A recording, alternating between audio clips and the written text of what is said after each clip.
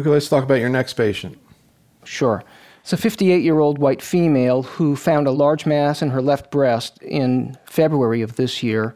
And the mammogram showed that she indeed had a large mass in the left breast that was about 5 centimeters, and it appeared to extend to the chest wall. But there was also a right breast mass that was about 2 centimeters. The right breast mass was biopsied and was an infiltrating ductal carcinoma, grade 2, that was estrogen receptor positive, progesterone receptor negative, HER2 negative.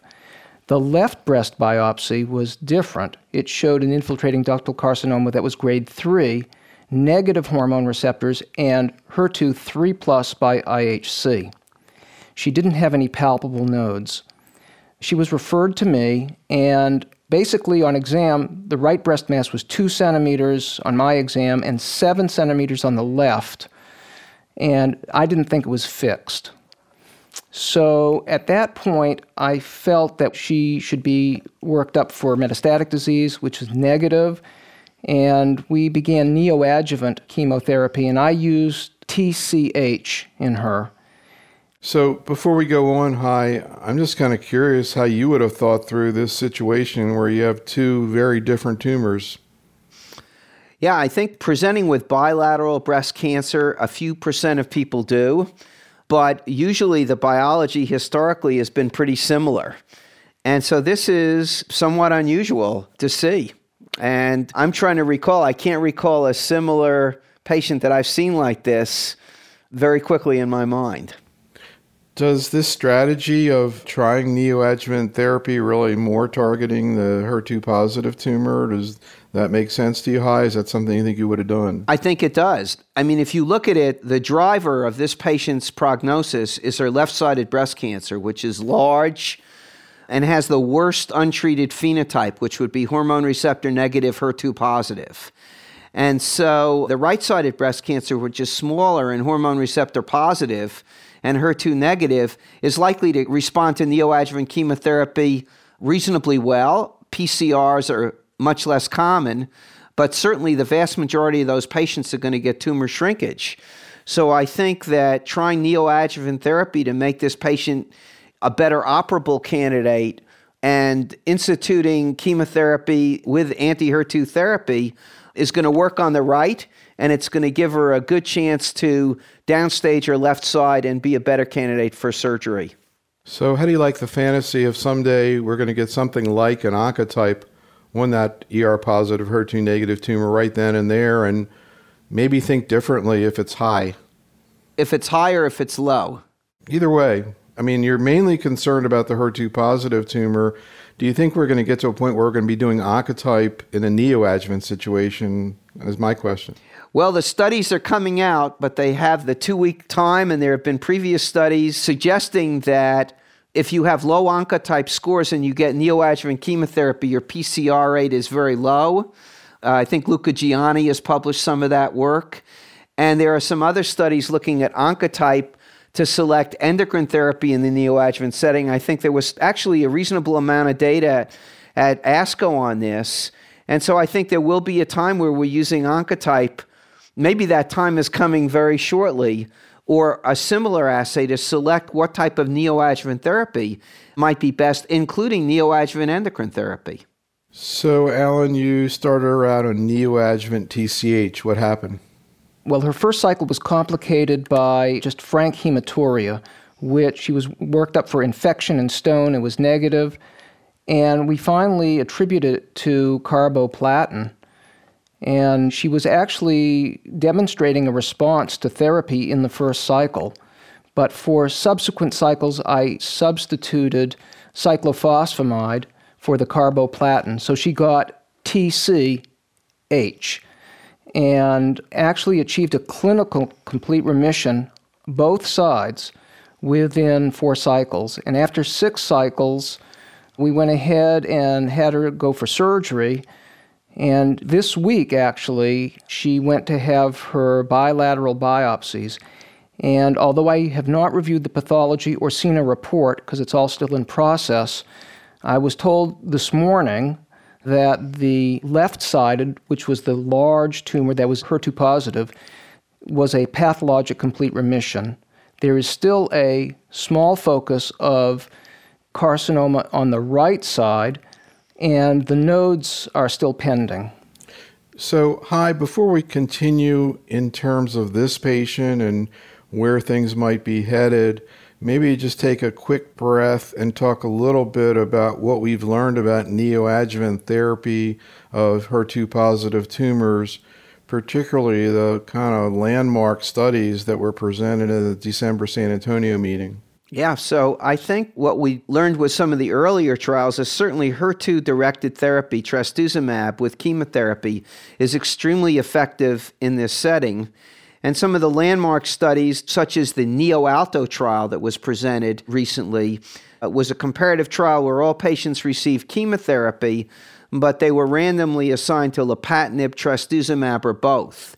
And in this trial, the combination of both agents was superior to either the lapatinib and trastuzumab. The other trials seem to suggest that trastuzumab may be a little bit superior to lapatinib, but at least in this trial, both agents resulted in a PCR rate of approximately 50%, which I thought was very impressive, considering the chemotherapy was single-agent paclitaxel in these patients, compared to PCR rates of half that when chemotherapy was used with lapatinib or trastuzumab alone. So this is very exciting. I should put a plug in for Lisa Carey. Lisa's leading an intergroup trial, a neoadjuvant trial, which is very, very similar to this, and which is, I think, very important we complete in the United States. It's very similar to NeoAlto. It's comparing weekly paclitaxel with either trastuzumab alone, lapatinib alone, or the combination. And then at the end of the period, people are getting surgery. And then there's an option to follow up with further chemotherapy with cyclophosphamide and doxorubicin, which is kind of left to the doctor. And Allan and I discussed it in context of this patient. But I think it's important we get another corroborative study, and it may turn out with the NeoAlto trial, with the Alto trial, that at least adding lapatinib to trastuzumab will further improve outcomes for patients. And certainly I hope that we confirm the NeoAlto trial. It's very exciting. So, Allan, what are you thinking as you move forward with this lady? Well, I need to review the pathology when it becomes available, but my feeling is that if her lymph nodes are negative, and all we're dealing with is a small focus of ER positive on the right, that she will complete her excisional biopsy, she'll have radiotherapy to both sides, and that I will give her an anastrozole if her nodes are negative and continue to complete the 1 year of trastuzumab. And what are your thoughts about that plan? And I'd also ask both of you, what would you have been thinking if there was more residual disease from either of the tumors? Well, it's interesting, the right versus the left, but I would certainly, if she had residual disease in the left side, and that's going to be positive lymph nodes, I would tend to go ahead and give her the 4 cycles of AC chemotherapy, thinking we might be able to do better, and obviously continue the trastuzumab. On the right, it's a little bit more problematic, but I suspect I would do the same thing. So to me, if I saw positive nodes on either side, I probably would recommend the AC chemotherapy. This woman, I should add, did have a fair amount of toxicity with her initial chemotherapy as well, which is one concern. When we saw her, she looked a little burned out, but we talked about the possibility of more chemotherapy, and I think she would be accepting. So I think, considering the information we know today, I would be tempted to add the 4 cycles of AC now if she had positive nodes. You were commenting on these European studies of neoadjuvant therapy that were presented in San Antonio, and you mentioned the CLGB. There's also an NSABP trial. Actually, Michael Unch, who presented one of those studies, kind of jokingly said, yeah, the Americans are going to try to confirm what we found. It took us a little bit longer to actually get these studies done. But as you mentioned, one of the things that was reported, particularly by Dr. Unch in his German study, was that when they looked at chemo trastuzumab versus chemo lapatinib, as you said, it seemed like the path-CR rate wasn't as high with lapatinib, and it wasn't clear, is that because they had more toxicity? Is it maybe a less effective drug?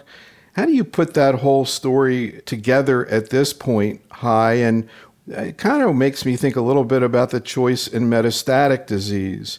Do you try to push more on trastuzumab, or do you bring in lapatinib earlier? Well, I saw those data. I don't think they completely resolved the issue. And as I recall in the Neo-Alto study, the trastuzumab may have been a little bit better numerically, but there was no significant difference compared to lapatinib. So I'm not convinced one agent is to be preferred over another. I think lapatinib, although there may be a very low risk of cardiac toxicity, I'm not sure that's really real or background noise, where certainly with trastuzumab, that is a small but definite risk.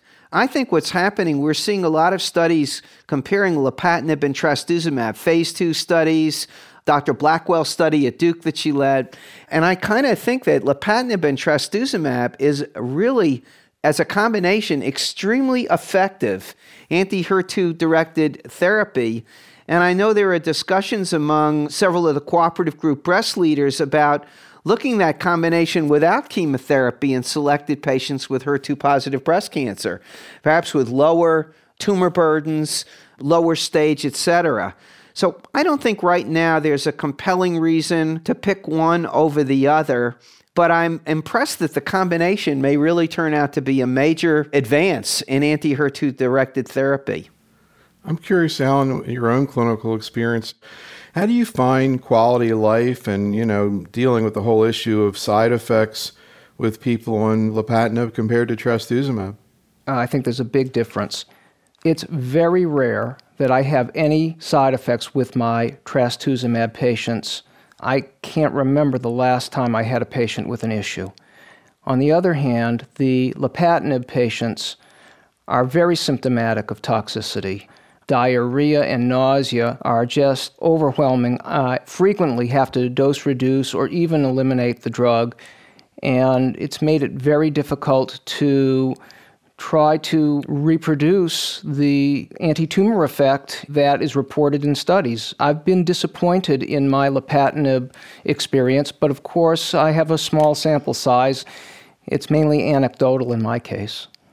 I would have to say the diarrhea related to lapatinib is a major problem. And I think my experience is very few patients can tolerate doses such as 1,500 per meter square. And most end up around 1,000. And there are select patients that I've had that I've lowered the doses in the clinical trials. In fact, one in Dr. Carey's trial. And even at 500, the patient had miserable diarrhea. And then there is an occasional skin toxicity. So that is true, and I think you see that very quickly after starting the patients on therapy. It's not a delayed toxicity at all. You usually see it in the first, week or so. You get that phone call about the terrible diarrhea.